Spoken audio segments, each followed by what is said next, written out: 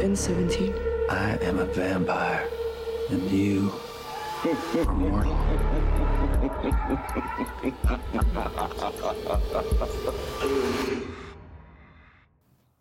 Hello and welcome to This Podcast Sucks.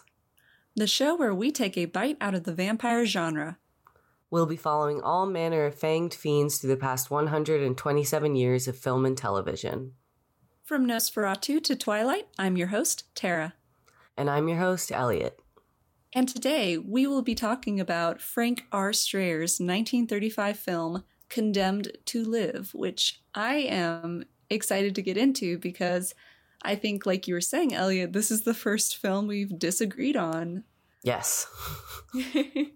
So I did not care for it really at all. And I know you said you liked it. Yeah, last night you texted me and you were like, this is a terrible movie. I think I was just like, wow, this movie is bad. And I thought it was the worst one we've watched so far, but you don't think that?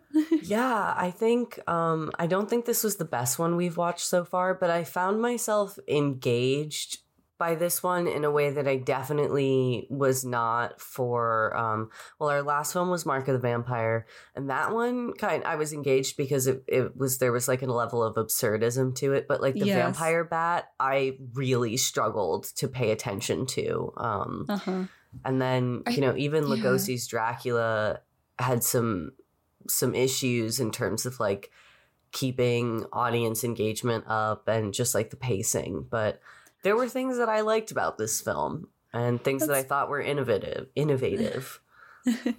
That's so interesting because I think this was my Vampire Bat. I think I like, maybe it's because with the Vampire Bat there was like that twist with the mad scientist trope or something. I don't know, but this one I was struggling with this one a bit to just stay focused, but that's all stuff we can get into and discuss. But first, I should talk about the film's production and some background. Granted, there's not a lot I could find, but the film was directed by Frank R. Strayer, who from my internet research, I guess, or what little internet research I did, he's considered a prevalent horror director within Hollywood. I guess he made a lot of horror films around this time. The film was written by a woman, Karen DeWolf, which I think we were saying she might be the first solo female writer we've had for our films. Woohoo! Yes, we have had scarce women kind of at the production level, at like the kind of higher production level. Mm-hmm. Yes, so the music was by Abe Meyer, produced by Mary M. Cohen, and apparently it was produced independently of the Hollywood studio system, which is interesting. So I would have to imagine that Maury Cohen here had a lot of money, could bankroll this. kind of like Vampire, where the producer for that was also like, I'll produce it if you cast me as the lead. Yes, that guy, the dandy almost like, wasn't he friends with Oscar Wilde, or didn't he have an affair with Oscar Wilde's wife? He had some really interesting connection to Oscar Wilde. He had a very interesting life and was most well known for, I think, starting famous fashion magazines. Like, I want to say Vogue was one. I think he was of befriending or starting the careers of some famous fashion designers. That was his true domain. So yeah. And let's see, release, unfortunately could not find much about it. But in terms of fun facts, because Frank R. Strayer also directed The Vampire Bat, which he was able to use sets from The Bride of Frankenstein for. This film also did the same, but with The Vampire Bat. So Frank R. Strayer used the same music and sets as The Vampire Bat, which, the sets were really Bride of Frankenstein. So we're getting into Inception levels of set usage, I would say. And It also reused some costumes from Bride of Frankenstein. And the film was first telecast on July 8th, 1941 on New York City's newly launched first full-time television station, WNBD Channel 1, which had previously been identified as W2XBS during its preceding experimental years. So post-World War II televiewers got their first look at it in New York City Wednesday the 10th, November 1948 on WATV Channel 13. 1948? Yes. Fascinating. Yeah. So 13 years after the film was made? Well, it says it was first telecast on 1941. Okay. In New York City's newly launched first full-time television station. Oh, this was the first time a film, during its preceding experimental years. Post-World War II televiewers, this says, got their first look at it in New York City in November 1948 on WATV Channel 13. So it's kind of interesting. Yeah. And then in terms of legacy, it's also kind of considered an outlier and sort of progressive for its time for being an early vampire film that depicts it in a sympathetic way, which I think is interesting and all stuff we can get into. So, should we start by discussing the film? Yes, for sure. I think I agree that that's like the big innovation that I noticed in the film. And it's also cool that this is our first connection to television. Yeah, no, that is interesting. And I wonder what it was about this film that was picked for that. But yeah, that's a great question. But yeah, let's get into the story. So the film opens with a trio of explorers in Africa who are hiding in a cave, and one of the explorers is a pregnant woman who apparently has been bitten by a vampire bat. And during the scene, I think I was very confused with what was going on. Yeah. I was just, I think in my notes I say, okay, we're in a cave. What are those drums? This woman is clearly dying of something. Yeah. And then, we get our 1930s white colonialist, don't worry, darling, the natives won't attack us here. No, boy. Yeah, and she's scared of the drums. She says, like, always with the drums, like, complaining about them. And I did not realize that this scene was set in Africa. I thought that this was... I didn't either. Yeah, I thought this was the same cave that comes up later in the movie. So I was very confused. Yeah. Yeah, it probably was the same set, for the cave. But it's like you were saying, we're still in this kind of early stage of filmmaking where we just don't have a lot of things like establishing shots or contextualization of where things take place. We kind of just jump right into the plot. And that can make it very confusing, as we were saying. But, the two characters, the two men in the scene, kind of establish what's going on. This woman is pregnant and dying. She has been bitten by a vampire bat, which, I'm just going to say it. I think Frank R. Strayer is really into the concept of bats and vampirism. He does seem particularly like his two films have had a strong bat presence. Bats are in the room with us. There's so many flappy bats, you see the flappy bat come down on her, and it's interesting how I think now bats are pretty much not a thing when it comes to our like, you don't need a bat in our vampire media, unless it's What We Do in the Shadows, where it's played for laughs and they're like, wow, bat fight. Or Renfield has some bat moments.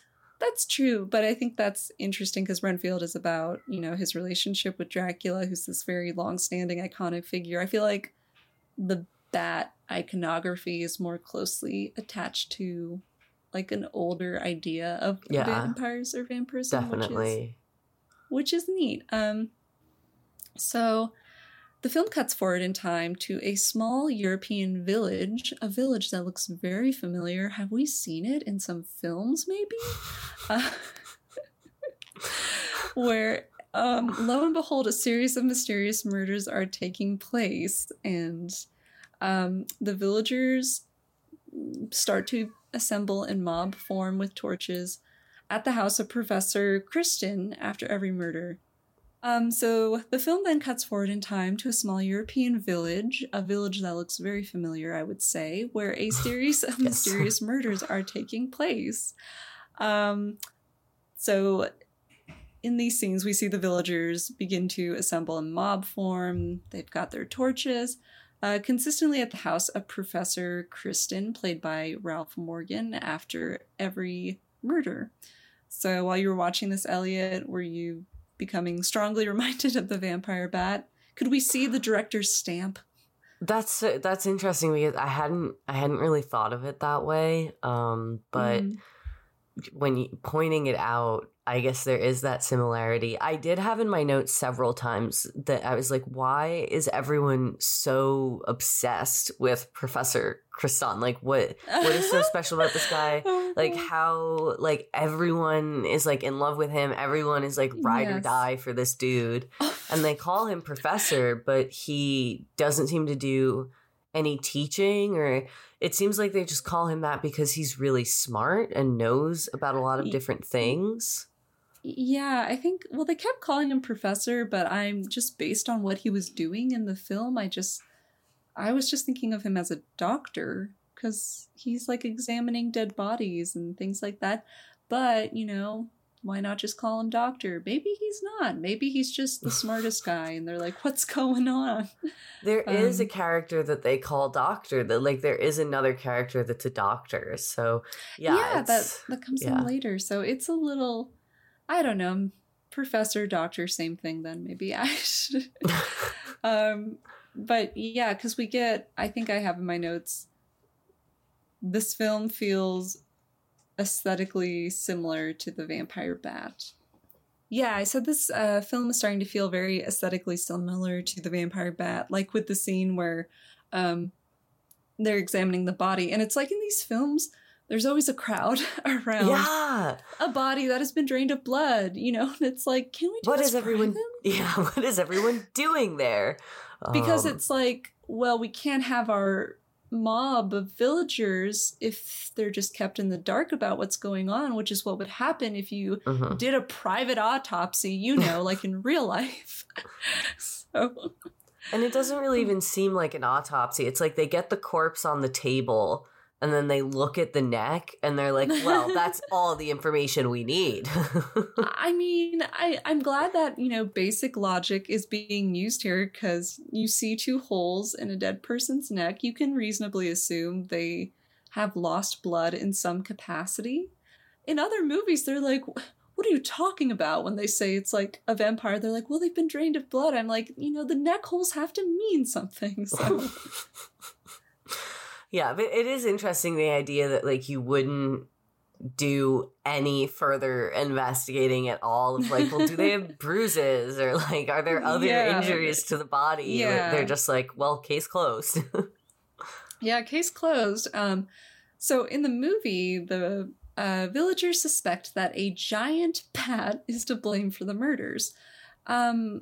The Professor, Kristen, gives the villagers advice on staying safe and assures them that a scientific explanation exists. So yeah, we see that scene with him on his balcony, just being like, stay inside, you know, have a bunch of light. That is, you know, you're safe that way. We also get a bit of his home life, where we find out that he is engaged to his fiancée Marguerite, played by Maxine Doyle, and that I think, what do I have in my notes? Hold on. I think I wrote, the first time we see her, I say, okay, based on Little Bo Peep's dress, what time period are we in? Yes, her introduction is interesting because she looks very childish. Like, she kind of skips into, she's like skipping up to the building, and she kind of skips in, and she has this basket with this stuff in it. Like, it's very, it's like kind of you would not infantilized. Think, yeah, absolutely. And she continues to be dressed in a way that can be kind of interpreted pretty childishly. They also her fiance calls her child all the time. They all do. All the men call her child. Yeah, everyone calls her child. Yes. No, I think that's a good point. I think the costumers were trying to make her look younger, because I could be wrong, but an actress clearly in her 20s. But I think her character is supposed to be like a teenager. So when they're talking about her engagement, I just wrote, what is the age difference here? At least 20 years, just based on how he looks, right?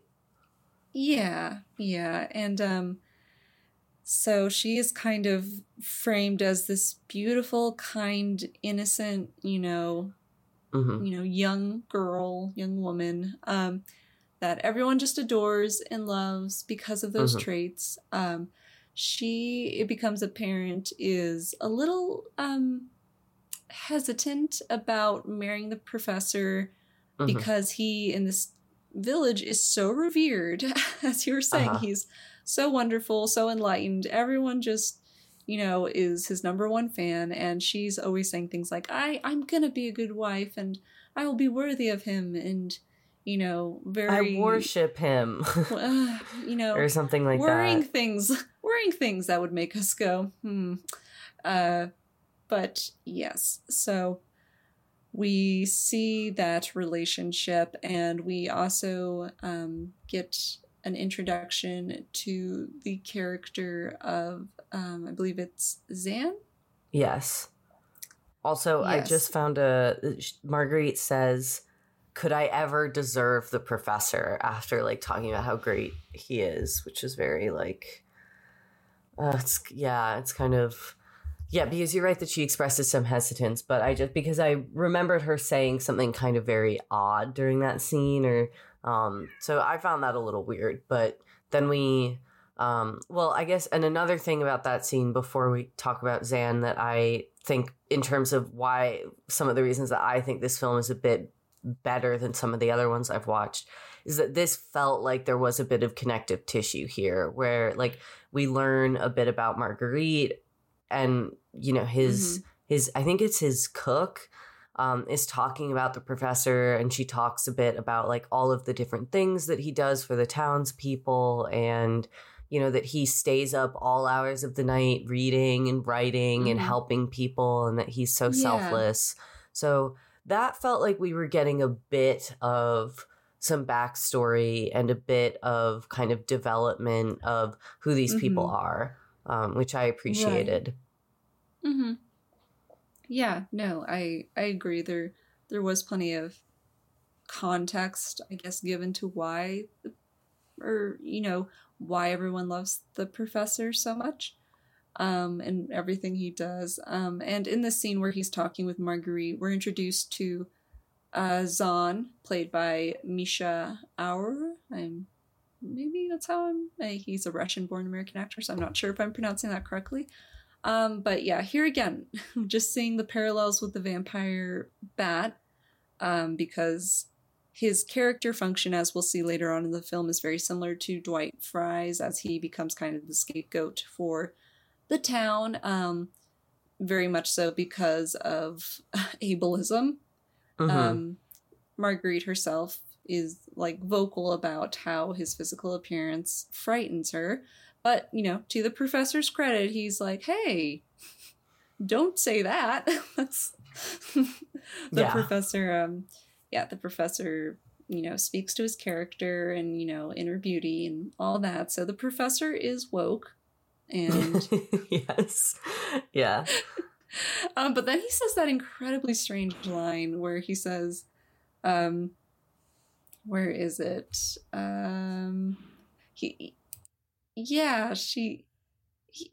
She says, like, she's voicing her, how she's put off by him and everything. He's like speaking up for him.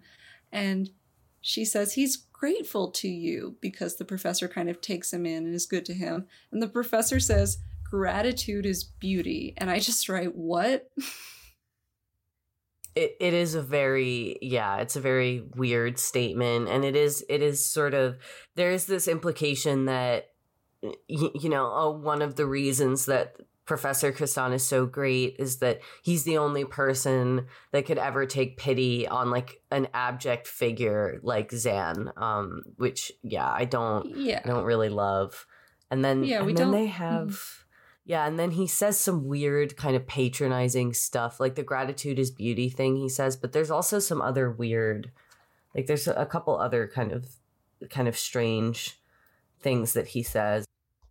Yeah, he does say some, like you said, some patronizing stuff, and it's like, Karen, no, the writer. It's like, but Karen, no. Reflection of the time, I guess. So we also see that Marguerite has another. I don't know if lover is the right term, but there's, what's his name, David? There's David. David, yeah. David's in the picture, played by Russell Gleason. He's a sweetie. He's her sweetie. You know what?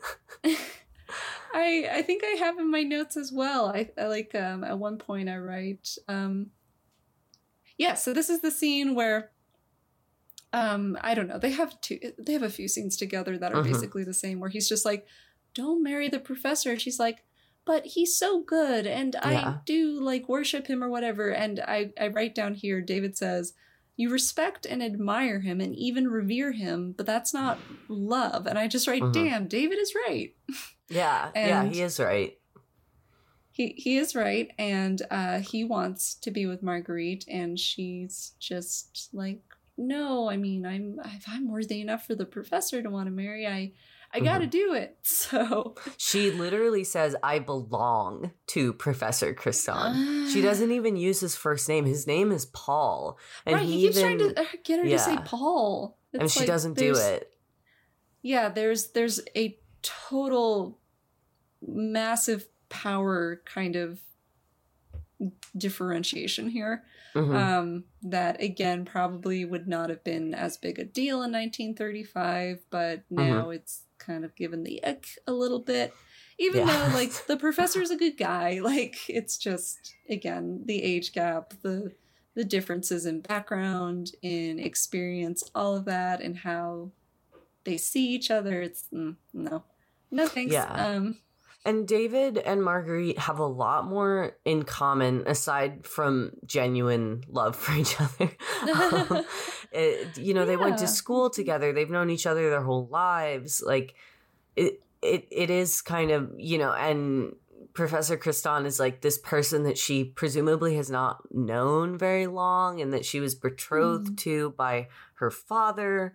So there's all sorts of reasons that, you're right, there is something a bit icky about the whole thing with the professor. But I this was another thing that I kind of liked, actually, is that this is like a subplot. Like, we're getting a subplot for the first time where there's like competing love interests and there's like an actual choice that the female protagonist has to make.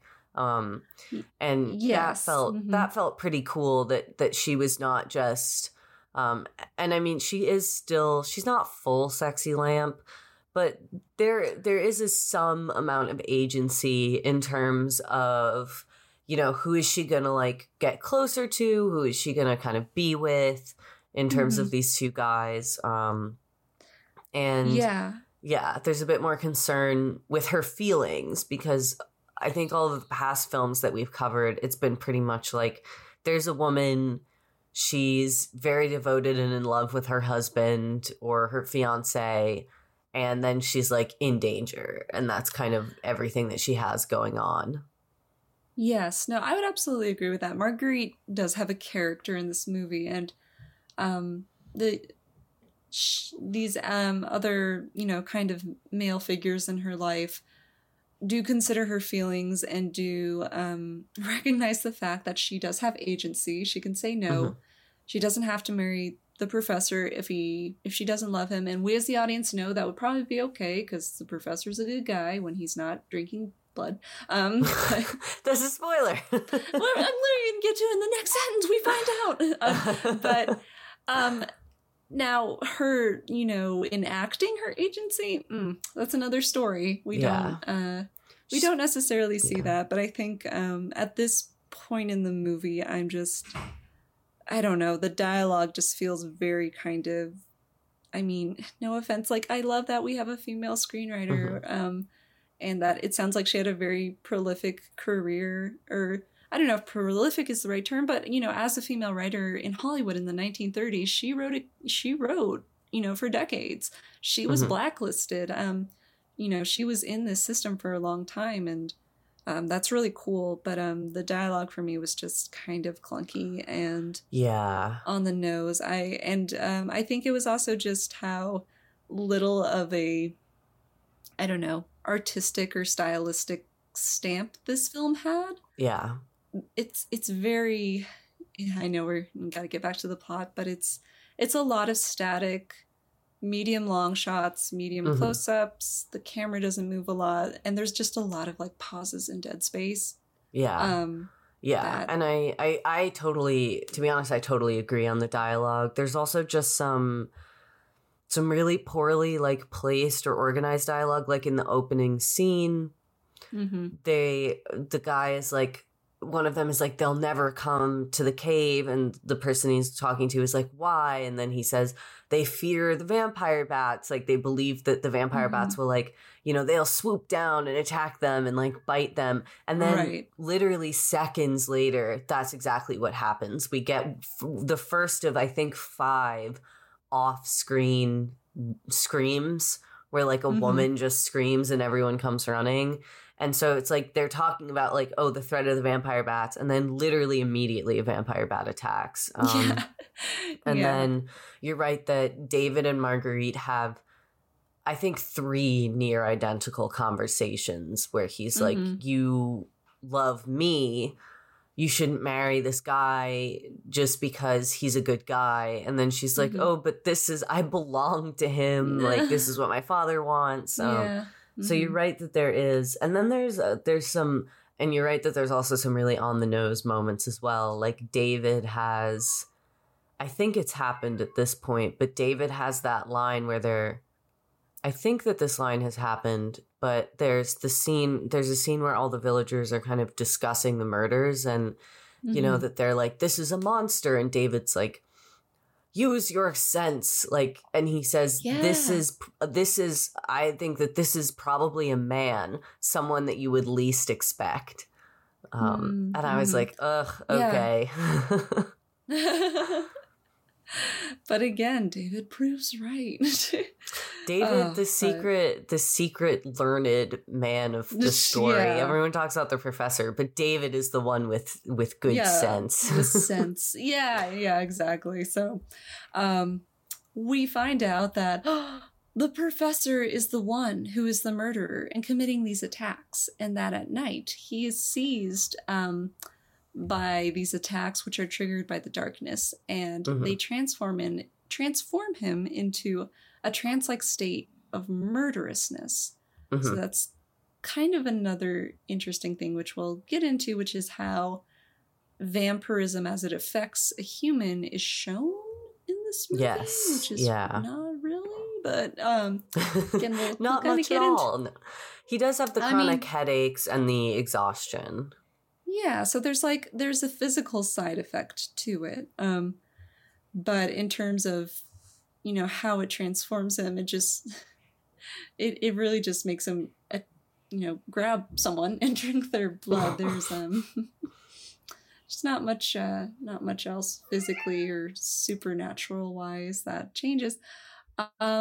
So after the professor commits another murder, he awakens from the trance with no memory of his deed, believing himself to just have fainted. This obliviousness is further enabled by the intervention of Zahn, who is the only person that is aware of his condition. Zahn follows the professor when he is in these trances, ensuring that he's not discovered.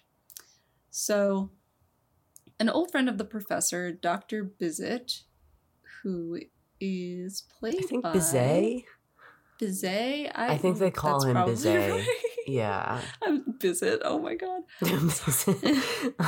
That is phonetically how you would assume, but I think they call him Bizet. And yes. Good friend is definitely true, but the first couple times that he gets introduced, this was wild to me. Paul, the professor, is like, "This is my foster father and best friend, Dr. Bizet." And it's like his foster father. They look near identical in age to me, at least. And there's no... Did he adopt? Yeah. Yeah. Did he adopt you when you were 6 and he was 7? Like... Yeah. It's like, and he goes into no further detail of what he even means by foster father, which is interesting because, like, even today, I think that something like being a foster child or like growing up in foster care or being adopted, like those are still considered to be pretty private things by a lot of people. Like, mm-hmm. I think that it would be pretty uncommon for someone to, you know, like just to be like, and this is my foster parent. Mm-hmm. And then I mean, it would be interesting to know what the sentiment towards adoption would have been at the time. Well, I feel like there was maybe just a lot less oversight or I don't know, legal parameters to it. Because I feel like in a lot of older stories, it's just kind of like, she's my ward, or I took them in as a young foundling. And that's true, yeah. It's like, did you sign paperwork for that? Yeah. Yeah, I guess there really was it was a bit more of a free-for-all in terms of like, you could just raise a kid if you access one, I guess. So, Dr. Bizet, friend, daddy, colleague.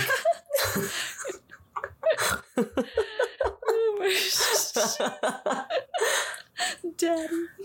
Yes, yeah. There's some homoerotic moments in this film, I think. Oh, okay, that's interesting. We can discuss that. Yes. Further along. I'll always find a way. Life finds a way. Homoeroticism also finds a way. That's so true. Oh my gosh. And yeah, no, I'm happy that you picked up on that, because maybe my animosity to the film was turning off my ability to read. You got to a certain point of like, this is bullshit. I refuse to engage. Like, if I have to have one more scene where they're like, "My child, do you really love the professor?" I will go. Yeah. There's even multiple moments where people compare Marguerite to flowers, like two identical lines where they're like, "You, Marguerite, are like these flowers." And it's like, what? Like, beautiful, fragile, and, you know, about to die in 3 days? I was going to say, die young? Yeah. I don't know. If I was Marguerite, I would be moving out of this village, trying to find some more interesting guys to be around that aren't comparing me to flowers. But, so, daddy friend, doctor. Daddy friend, doctor. Dr. Bizet arrives, and this is where we have our 100th scene, I think, with Daniel and Marguerite. Daniel saying, "Don't do it. Don't marry him." Marguerite saying, "I'm going to." But then Dr. Bizet, to his credit, like a good bro/dad, talks with Marguerite and kind of susses out that she is not in love with the professor, though she does love and respect him and, you know, is maybe a little too moon-eyed about him. The doctor then talks with the professor and says, you know, she's young, she might not know the difference, but it's clear she really respects you, but that's not the same as being in love. And the professor is just like, "But if she feels this way, why didn't she tell me?" And again, the professor just being very unaware of this like power differential between them. But, you know, good for you, Dr. Bizet. Everyone is now clearly kind of being like, let's not with this marriage. Then Dr. Bizet discloses to Paul, the professor, that his mother had been bitten by a vampire bat. So the audience learns that the pregnant woman that was bitten in the beginning of the film, is in fact the professor's mother. Mm-hmm. And that traits of vampirism have likely been passed down to him per Lamarckism? Is that a thing? Fascinating. Hold on. I'm looking this up. You've also just reminded me of like a pretty big plot hole or a pretty big complication is that first scene in the cave, it then says 1 year later, there's a series of murders. And it's like, how could that scene have taken place the day before the professor was born, if then the events of the film take place a year later and he's in his late 40s? You know, it's already very Bella pregnancy with how the vampirism is passed to the professor. Maybe the professor's also like Renesmee, where he just aged super quickly in the span of 1 year. Okay, Lamarckism is real. It's a in the sense that it's like it's a real fake idea. Yeah. Love it. So it is. Lamarckism, also known as Lamarckian inheritance, is the notion that an organism can pass on to its offspring physical characteristics that the parent organism acquired through use or disuse during its lifetime. It is also called the inheritance of acquired characteristics, or more recently, soft inheritance. So, like the idea that, like, I guess I'm trying to think of an example, like the idea that if you like worked in construction and you went deaf, that your child could like be born deaf because you went deaf during your lifetime. And it's like, that's not like, you don't how it works. Yeah, exactly. But this would have been, I wonder when this was in relation to DNA, because it seems like this would have predated DNA by like 100+ years. When did DNA get invented? Is the autofill. Wow. So that's what Lamarckism is. Now, the history of DNA and how that was discovered, that's a whole can of worms. Yeah, also very interesting. Very interesting. History. Oh, fascinating. DNA was first isolated by the Swiss physician Friedrich Miescher, who in 1869 discovered a microscopic substance in the pus of discarded surgical bandages. In 1909, Phoebus Levine identified the base, sugar, and phosphate nucleotide unit of RNA.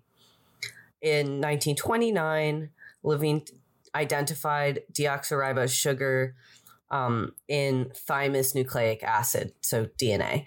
So the first time that we found DNA was 1869, but we didn't know what it was then. So that actually, so Lamarckism, the Jean-Baptiste Lamarck lived from 1744 to 1829. So he missed even the notion that DNA was a thing by 40 years. Interesting. Yes. But the Wikipedia example is a guy hammering steel, and it says a blacksmith gets strong muscles from his work, ... and his sons inherit those strong muscles. Just a jacked baby, like 6-pack baby comes out of the womb. Just comes out. Yeah. Oh my God. Oh, that's wild. Well, in the case of this film, Lamarckism is apparently real, and the vampire bat passed the vampirism into the fetus, which was the professor, who apparently is 1 year old now. So he ages 40 years in a year. you know what? This drastically changes the power differential between him and Marguerite. Marguerite is very much his senior now. Yes, so. Yeah. She's the one with all the cards. Oh my gosh.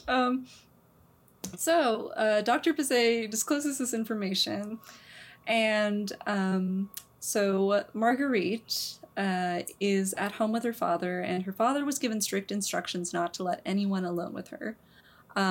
But the professor... Anyone at all. They say it so many times. Anyone! And just like there's this long pause, and her dad just goes, "I understand, Professor." Yeah. Yeah. Narration, it was clear he did not understand.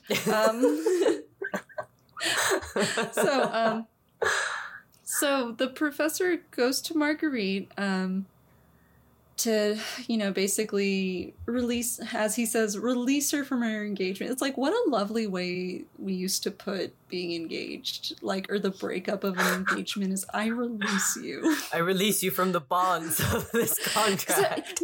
Because I remember this the same in A Christmas Carol, when his fiance breaks up with him. She's like, so I release you, Ebenezer. It's like, Jesus. Okay. Yeah.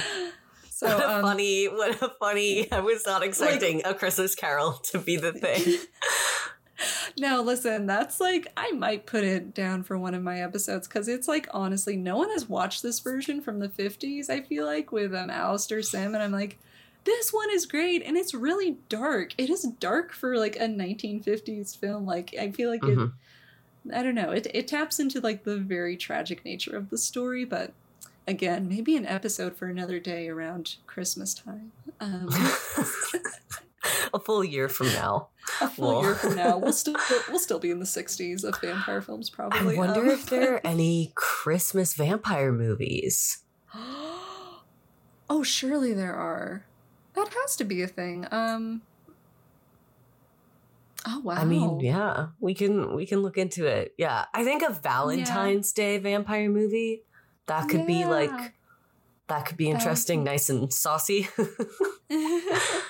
I would love that. Well, it's not vampires, but I am going to see Lisa Frankenstein this weekend, so. Okay, cool. Yeah, I mean, that's in the same, that's cousins, sisters. It's cousins. No, like I'm saying, at some point we'll have to review the absolutely wild Kenneth Branagh Frankenstein adaptation, which was meant to capitalize on the Bram Stoker Dracula that came out in 92, I think. But no, that movie is wild. Kenneth Branagh was given all the choices and he made them. Every single one. Every single one. He is a fascinating figure. He's a really interesting guy. I actually really liked his version of Hamlet. It was very beautiful. I've seen scenes of it, but I appreciate his desire to bring a lot of Shakespeare to the big screen in his very kind of stylistic way, and and I also I really enjoy his. I know some people don't, but I really enjoy his Hercule Poirot films. Oh, I haven't seen any of them actually. Yeah, I mean, my partner, he's been reading the books, and I mean, those films kind of have a special place in my heart. We saw Death on the Nile for our third date, and then we watched Murder on the Orient Express after that. So anyway, we see those movies a lot, but I enjoy them. Those are Agatha Christie adaptations, right? Yeah. Yes, they are. So cool. He's a big adapter. Yeah, he is. I think that's one of the things that's interesting about him is that the vast majority of his films are adaptations, and he's starred in every single one of his films. Yes, and I never doubt every time he is in a film, he is putting 110% into it, and I respect that. He's a true actor. He is a true actor. Anyway, back to whatever is happening in Condemned. I'm sorry. Everyone has been told to stay in their homes with lights. And this is actually something that has come up before, but that I think is the emphasis on light is really, really intense.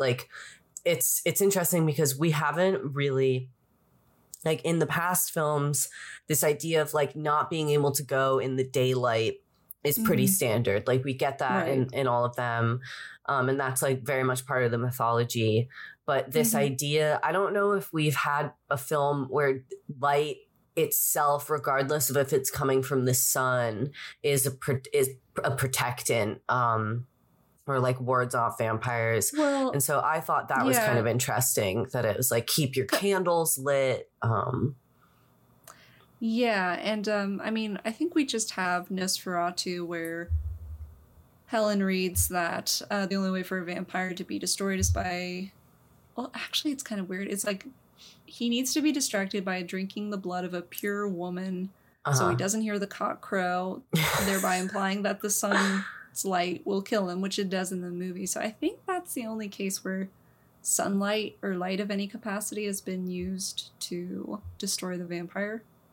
I think that in Mark of the Vampire, you learn that vampires can only be killed during the day, or that's something that's said, is that like vampires are invulnerable at night.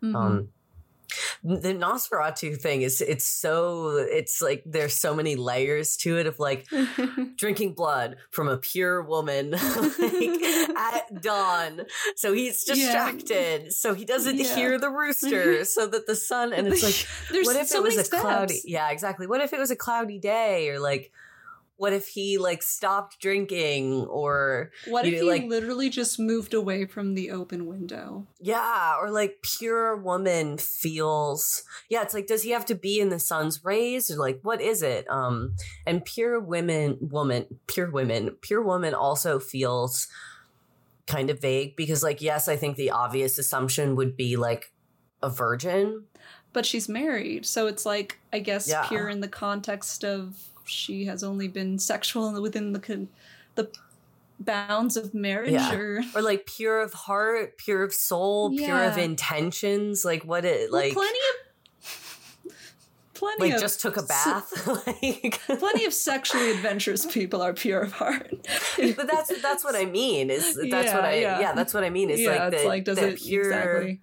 Yeah, that I would not associate pure with someone's sex life at all. Like, oh God, I would. I think in 2024, I would hope we as a society do not. But time changes slowly, though. Progress is slow.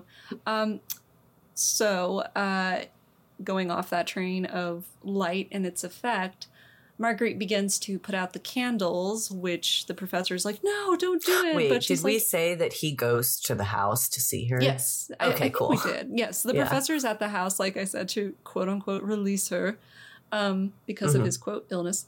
So we see the effects of it, the vampirism coming on. She starts to put out the candle lights because she thinks it's affecting him, which it is. And he's like, no, don't do it. She's like, no, it's okay. She's like, sit by the fire.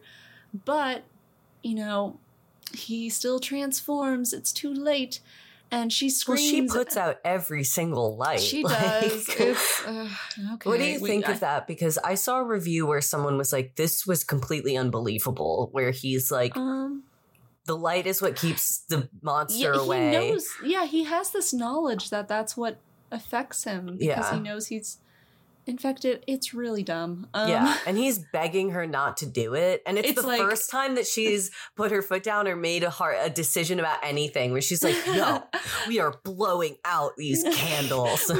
we have the fire, it's fine, stop overreacting. And she says the room is bright as day because of the light of the moon. And it's that's not true.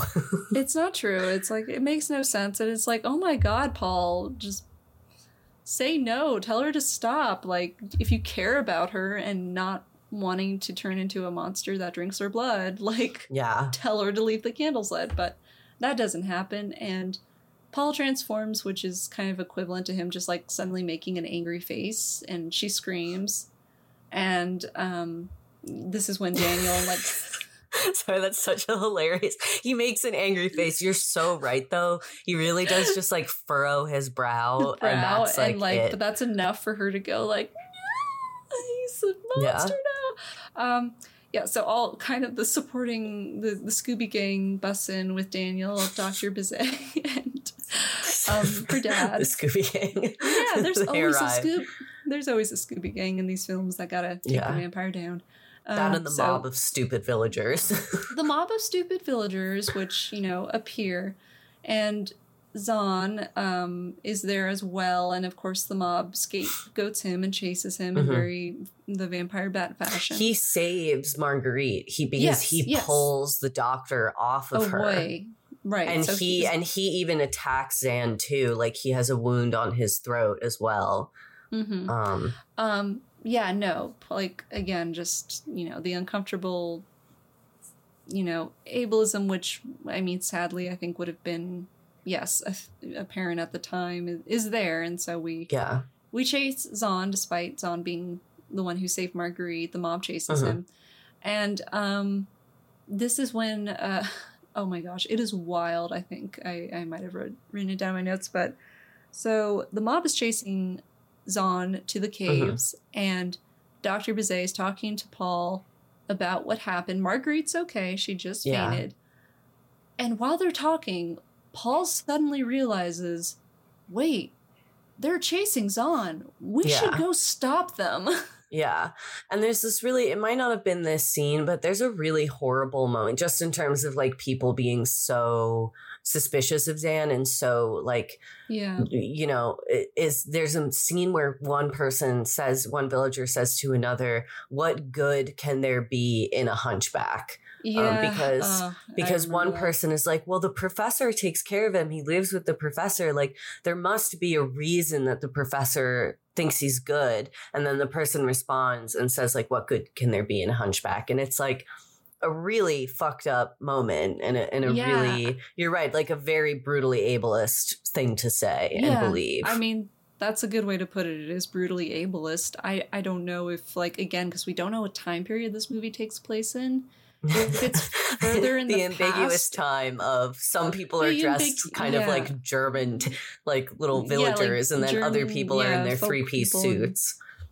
Yeah, no, exactly. But so it's like, I don't know, for an audience in 1935, would that have also been seen as ableist as well? I don't know, because again, we don't know what time period this film takes place in. But regardless, brutally ableist. And it's very sad. And we are chasing Zahn, and like I said, just the professor suddenly being like, you know what? I think this is actually the scene where Bizet tells the professor about the vampirism and his mother. It is, yeah. Oh, okay. So then, if that's the case, then the professor is not aware. No, he doesn't. So what happens is that when they have the conversation by the fire, they kind of have a conversation that acknowledges that these spells of like memory loss and fatigue, and when he passes out, like that these spells like do align with the deaths that are happening, that it is suspicious that but basically like the result of that conversation is that they both agree that that he can't marry Marguerite until his malady is cured. And that's how they really refer to it, as like a malady, an illness, a sickness, which I think ties into some of the things that you've touched on in terms of this being a sympathetic vampire story. But then the attack on Marguerite happens, the crowd chases Zan away, and the Dr. Daddy Friend is like, I will tell you the full story. Like, I will give you the full context. Gotcha. Yes. So with this full context, Paul and Dr. Bizet just now realize that maybe they should go help Zahn. So they arrive at the caves, and the professor confesses to the murders despite Zahn protesting and just... Well, David arrives first. David arrives first, that's right. And Zahn is just very ride or die. His devotion is so intense, but this is... I also wanted to rewind just like a couple seconds before then, just because I was really shocked by... So they chase him to the cave. He's kind of hiding around a corner. They're all there. And the villagers start to talk about like what they're going to do with him. And it is so graphic. Like they... they talk about like beating him to death. They talk about beheading him and putting a head on his spike. They talk about trapping him in a cage and putting him in the town square so they can watch him starve to death. They talk about hanging him publicly in the square and leaving his body there. Like they really, and it's different people kind of being like, what if we did this? What if we did this? Like a town hall meeting. And it is so, I think it's some of the most violent dialogue we've had so far, and some of the most like violent implications that we've had. And then David shows up and he's like, this isn't right. Like Zan isn't involved in this. Like it's clearly not him. It doesn't make sense. And then he says, it's the doctor. And then the townspeople freak out and they're like, you're in league with him. Like, you're the fiend's servant. Like, you're helping protect Zan. And Zan is definitely the monster. And then you're right that then the doctor shows up. Yeah. And he's like, Zan is innocent. They don't believe him. He shows them the wound on Zan's neck. And then he's like, you're right. He's like, the monster is I think is what he says. So you're right that then he reveals himself. So he reveals himself. And then the professor proceeds to kill himself by jumping over the edge of the cliff. And inside the cave. It's a cliff inside a cave. Sure, why not? And Zahn follows. And the doctor says to Marguerite and Paul, like, you both are... Or not Paul, Marguerite and David... You both are free and safe. The evil is gone. And the breeding pair go forth unfettered. End film. Yeah, and then it just ends. And then it just ends. It's like very similar to Bela Lugosi. Both Dracula. Again, we have had so many vampire films where the couple just kind of walks away. And then Vampire also ended that way? Yeah, the breeding pair goes forth. Yeah. Well, that was Condemned to Live. Yes. And they actually say that in, I think this is our first example of the title of the film appearing in the, because when Dr. Bizet is telling Paul the full story, he's like, your mother was bitten and then a day later you were born, condemned to live. Which, I'm not gonna lie, that's a cool line. It was. I was like, oh, nice. Like it was actually not that corny at all to have it included. Condemned to live. Yes. Condemned. Condemned to live. Yes. But so all right. I know you said you liked this one a lot more. I did not so much, mainly because I think it was just as a film, it's pretty mid, not very good in terms of some of the acting, much of the dialogue being very sort of clunky or hokey or on the nose, and just a lot in terms of the directing.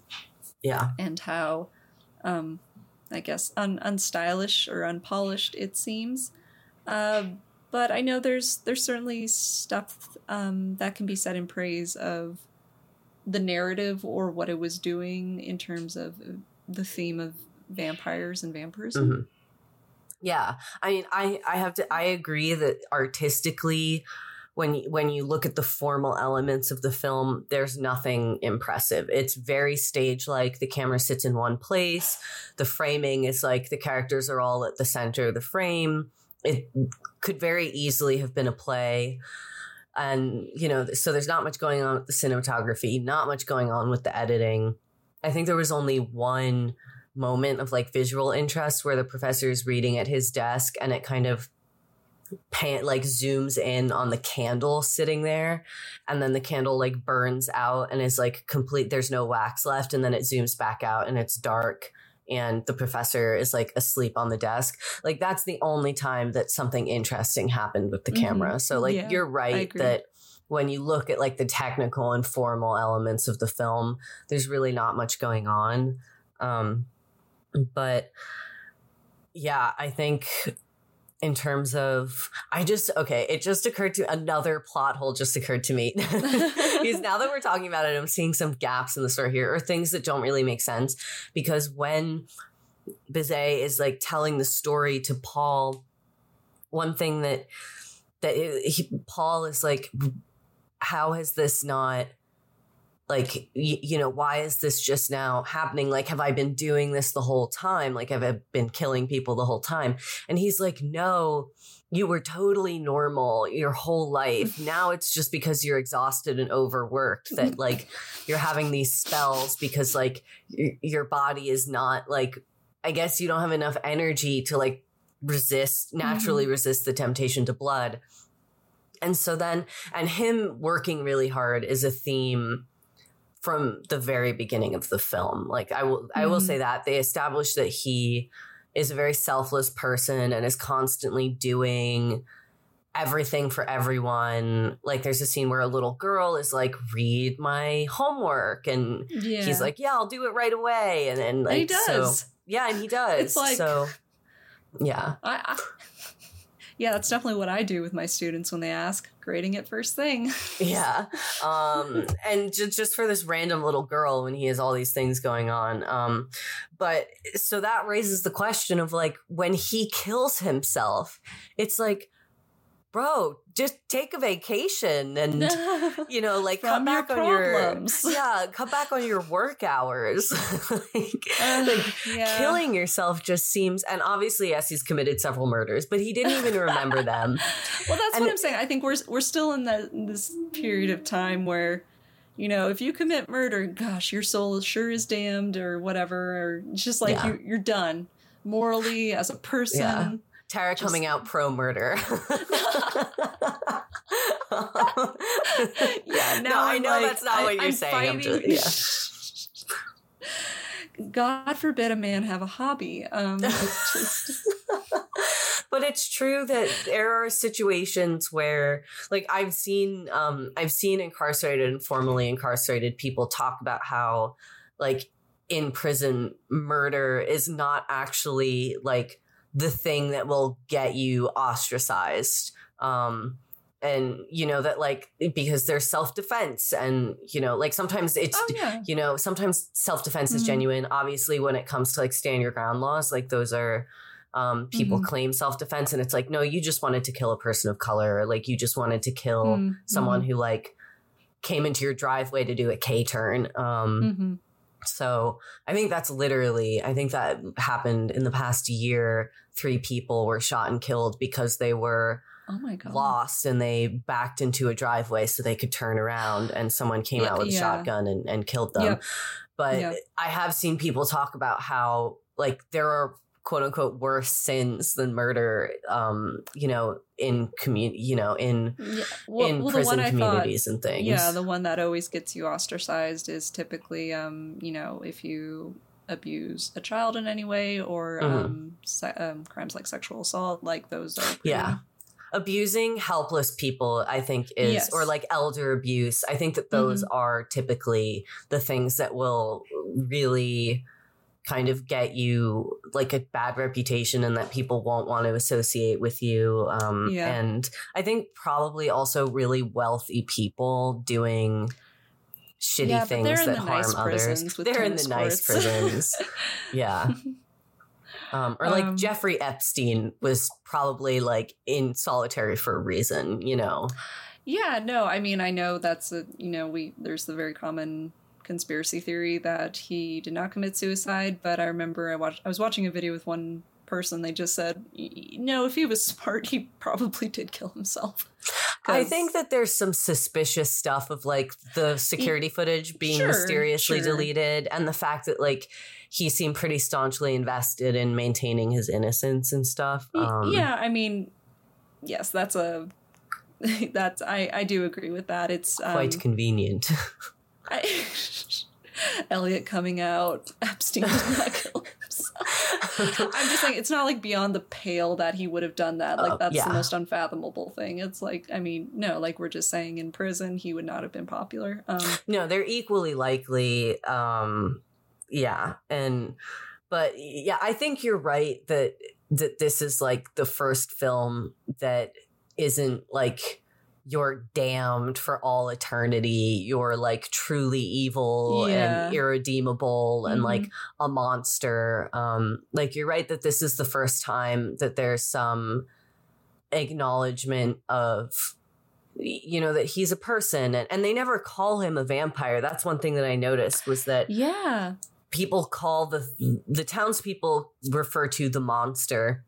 And then when it comes to like conversations with Paul, like a lot of times like they call it like his illness or his malady, like I was saying. And even when they've acknowledged, like even in the conversation with Bizet where they've like fully like aired it out that he is the person committing these murders, he says like, what will happen to me? And he says, if we don't find a cure, you will be overtaken by this madness. Like you will be consumed by this madness. And I thought that was a really interesting way of like, no one ever says you're going to become a vampire. Yeah. There is an interesting trend of euphemistic language around it, I think. And yes, we're still very much in the, you know, if I have vampirism, just kill. Like better to not live than to live as a creature of the night, because we're a long way from vampirism being seen as something that's cool or liberatory or like a higher state of being. Or even or something that you can, higher state of being is interesting, or something that you can kind of live alongside, like that you don't have to like jump off a cliff inside a cave. No, exactly. But it does. It is the first film we've watched where the vampire is, because I think, you know what? I think our last actual on-screen vampire was Vampire, because after that we have the Vampire Bat, which there's no vampire. We have Mark of the Vampire, no vampires technically. Yeah. So, which is so that honestly, like, that's wild. That was back to back. It is really interesting that it was back to back, and also like, Mark of the Vampire does not hold up to any scrutiny when it comes to the idea that like they're actors, because I remember you pointed out where you were like, she turns into a bat. And so does Count. Yeah, so does Count Mora, like played by Lugosi. Like you also see him turn into a bat, and it's like they were that committed to their craft. Yeah, no one's that good. But yeah, no, this is the first film where we've had the vampire be the main character, and yeah, you're right. We as the audience are familiar with who they are and their humanity, and how it affects them to learn that they are a vampire and have committed these murders. So yeah, no, kudos to the movie for that. Yeah, I think that's really, and that's one of the things that I liked about it, was that I thought that was genuinely really creative. And definitely because I think our last two films, I know that Mark of the Vampire also came out in 1935. And I think that maybe the Vampire Bat was 34. I can't remember for sure, but even just in the period of like the same year, we have a film that has like a totally different interpretation of, you know, and even the idea that vampirism is like an illness that can be passed down is like, that's not real science. But you know, like, but just the idea that it could be something that's like genetically passed from like mother to child in utero, you know. I'm curious what your thoughts are on that, because we have seen the vampirism being genetically passed down through pregnancy in stories before, but it's one of the less common ones as opposed to simply being bitten and transformed. And I'm just curious, what are your thoughts on that being a way to vampirism? That's interesting. Do you mean before this film, or just like before we watched this film? Because like things like Twilight, just in general, just in general, in terms of vampire mythology. I think the idea of a vampire baby is really funny. How does it? because it's like, is the baby like strong enough to hunt for itself? Or it's like, I'm guessing that it's like a thing where like the mom, like, is there breast milk in that situation, or is there just blood? Ooh. Like, it raises questions. But yeah, I think the idea of it is interesting to have that as the idea, because one mainstay or like consistent element is that being turned into a vampire is traumatizing. Like, even vampires that really like being vampires, they like, remember it being traumatizing. Like, and even if it was... Lestat has like one of the most traumatizing vampire and he really likes it. He's like, this is the best. Yeah, so it is like, there is kind of, you're losing that element of like the tragic backstory and like the terrible event that happens of, you know, like True Blood. Oh God, I can't believe that I'm forgetting her name, but the redhead. No, is her name Karen? No, that works at Merlotte's with them. The redhead? She becomes the redhead. Oh, I know who you're talking about. What is her name? Oh, Jesus. I forget, but I know who you're talking about. Maybe it is Karen. I don't know. I can't remember. But anyway, like her, like the trauma of her turning is a major plot point for Bill and for her. No. Jessica, yeah. So I'm thinking of the human lady with red hair who's really bigoted against vampires, and marries Terry. Oh, her and Terry. Yes, but Karen, like Karen's turning is a big plot point for obviously for her, Jessica. But also for Bill. Karen, you know Jessica. What? It's Daredevil. You're thinking of.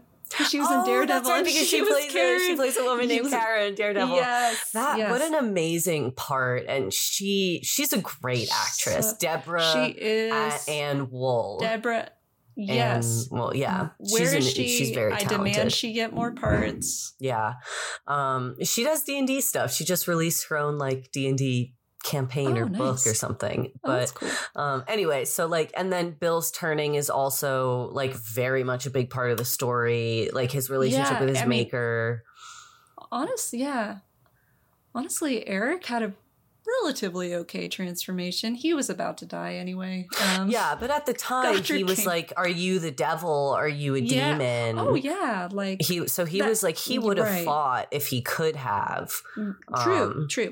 Yeah. No, I think that's a good point, is like so much of vampirism or the trope or the figure of the vampire is so tied into this idea of them having a tragic or traumatic transformation from human into vampire, because that's still very much ingrained within the mythos, which is like becoming a vampire is bad. It's being like, murdered. Like you have to get killed. You die, and then you have to essentially, you do have to murder afterwards. Not always, but yeah. So it's sort of funny imagining someone who is like born into vampirism, kind of like trying to become friends with other, like in adulthood, trying to become friends with other vampires, and there's like they're at the bar and like everyone's like, talking about like the nightmares that they have. And then he's like, like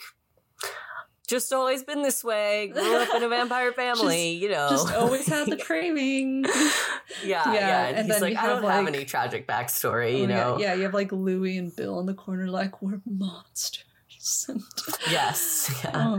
Oh my God. You know what also just occurred to me is that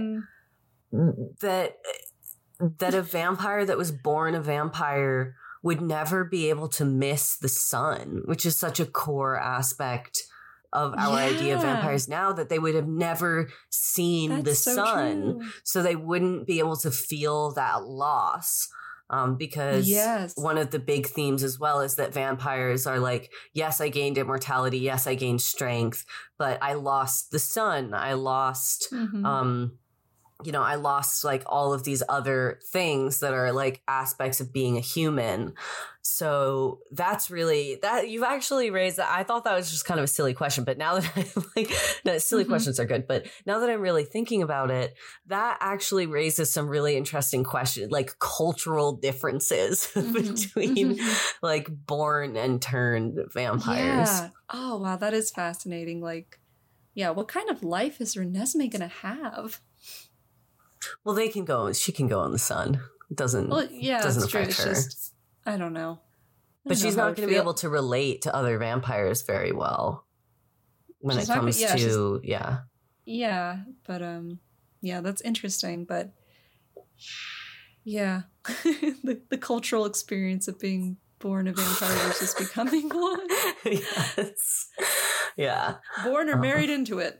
Yeah. I guess it is sort of like that's a lot more common in werewolf stuff where there is, I think it's a lot more common to have an idea that there are some werewolves that are, born into werewolf families. They're like of werewolf bloodlines. And then there's like werewolves that are given the bite, Right. Yeah, that's a good point. I think there is more of that in werewolf mythology. Yeah, so did we have any... Oh, I know you said there was a bit of maybe some queer subtext with the professor and homoeroticism. Foster daddy and friend. Yeah.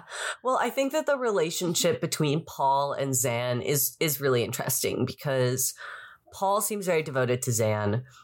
They go everywhere together, and Zan is like so deeply and intensely devoted to Paul. Like when the villagers all storm in after Marguerite is attacked, like multiple people are like saying like it doesn't make sense for it to be Zan, and then they ask him directly.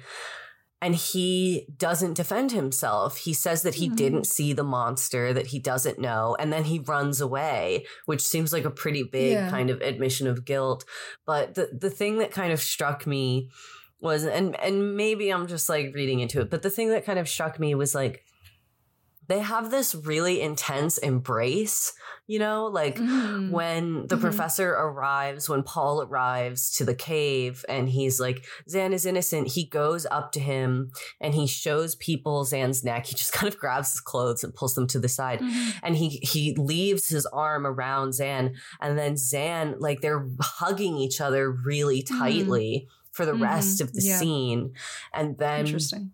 Yeah. And then the professor, and he's like saying like, no, like, don't, like, it's me, I'm the monster, even while the professor is trying to like take responsibility, and take accountability for it. Like Zan is like, no, don't do that. And then when the professor throws himself over the edge of the cliff or sinkhole or like ravine or whatever it is, Zan is like, no, he screams and he runs after the professor and throws himself over the edge. And that just seemed like a lot of characters have talked about love and what love is throughout the course of the film. And that Marguerite is like actually in love with David and has confused the feelings that she has for the professor, like the kind of idolatry that she has for the professor for love. And it's kind of like, it kind of raises the question of like, Zan seems to have very intense feelings for the professor. Yes. And it's like there is some degree of like, maybe it's the same thing as Marguerite, where maybe Zan thinks that he loves the professor, but really he's just like idolizing him. Or there's also the aspect that like, clearly this town is not a safe place for Zan. He might feel that he's indebted to the professor for taking him into his home and keeping him safe. But their relationship is, to me, one of the more, you could read it as maybe one of the more loving ones, because multiple times we see Paul defend Zan to others, even to Marguerite, where Marguerite kind of gasps and recoils from Zan. And then he leaves the room and he's like, you shouldn't have done that. Like, you shouldn't have reacted to him that way. Like, beauty is something that's on the inside, I think he says, is like, beauty of the body is like irrelevant. Like, true beauty is like inside yourself.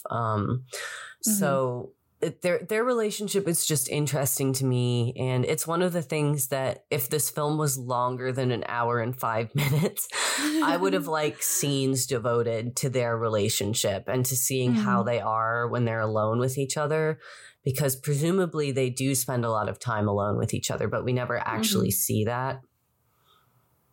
Yeah. Yeah.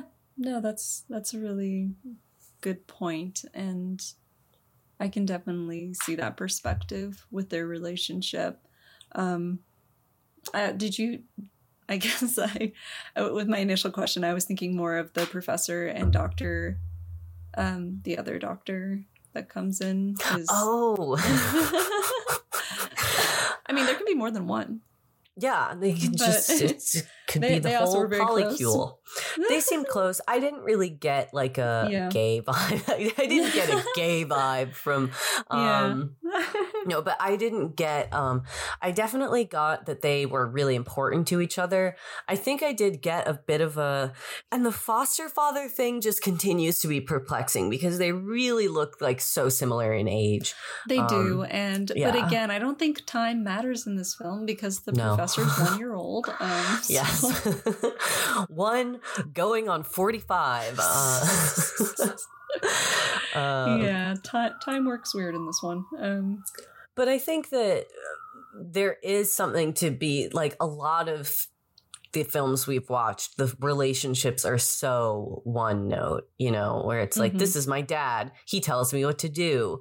This is my fiance. He tells me that he loves me and that he wants me to be safe. Like, this is my friend. We hang out together and I'm sad when she gets murdered. Like, you know, like it's very on the nose. Yeah. It's very surface level. Yeah. But those were kind of some of the things that I found kind of interesting. And it's like, because the censorship is so weird, the hug between Zan and the professor is so much more like intense than like any of the hugs we've seen between Marguerite and David.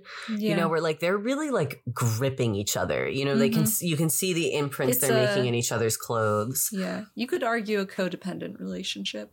That's true. You could absolutely argue that. Yeah. But when we see Marguerite and David together, like they sit close to each other and I think they smooch each other once, but it's pretty passionless. Yeah. I wonder when we're going to get to passion. Yes. It's like, when are we going to have the heterosexual passion?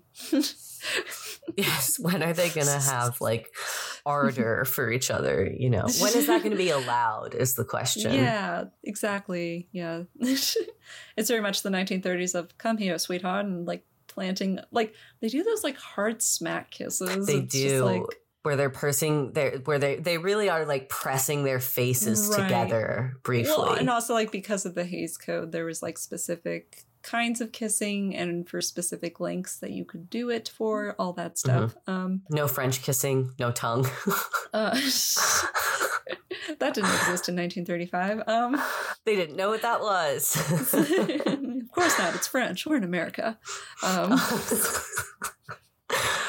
Yeah, that's funny. Yeah, so I think those are about all my thoughts on the film. Did you have any other ones? No, I mean, another pretty quiet film. We didn't really have much in the way of music except like the kind of the racism about the drums at the start of the film.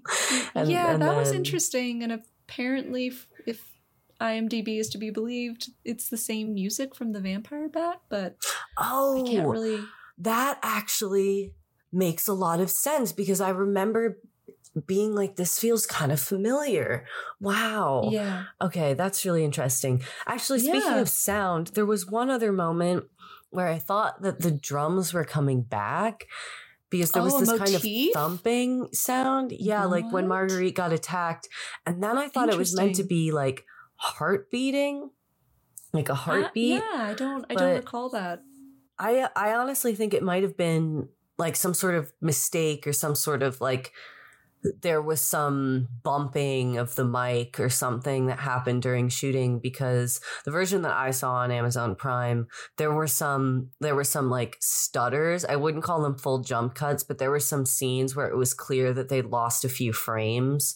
So there was like a few times where a character stuttered or like moved weirdly. And then there were also a few scenes where like this big kind of scratch or artifact would appear in the right-hand upper corner of the frame, where like clearly there'd been some damage to the reel of some kind. So it's also possible that that was just kind of shoddy production and that they couldn't really do anything about it in the edit. But yeah, another sign of what you were saying in terms of like the kind of lower, but they were an indie production. They were doing the best they could. Yeah, it's true. It's true. Condemned to Live is an indie film. Art house cinema. Yeah. Well, I guess there's all that's left is just like picking a favorite moment or significant moment. Favorite moment. The end. Like when it was over. Oh my God.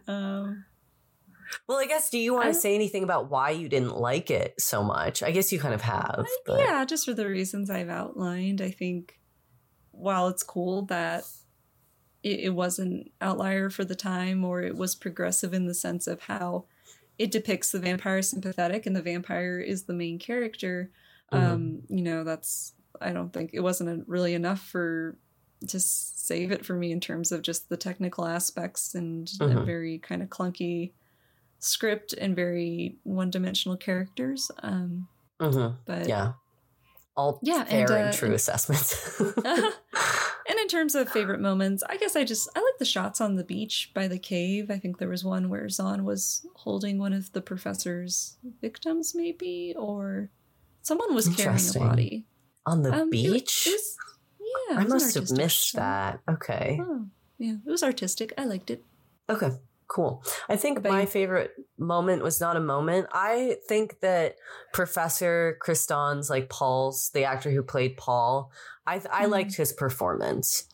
Yeah. There were some moments where when he realizes that when Bizet tells him the whole story and like how he's the one that's been committing these crimes, like he kind of expresses some like anguish that I felt that I kind of believed, so I thought that, like in terms of acting and stuff, there isn't much to say. So I think he stood out to me as like the best actor. Yeah.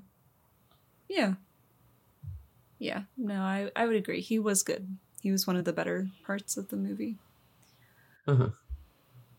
All right. He's a little bit sexy. I liked his beard. Yeah. I don't know. The beard was nice. He rocked that goatee. Yeah. Thank you for listening to another episode of This Podcast Sucks. Find us where you get your podcasts on Spotify, Apple Music, and YouTube. Follow us on social media and give us a like.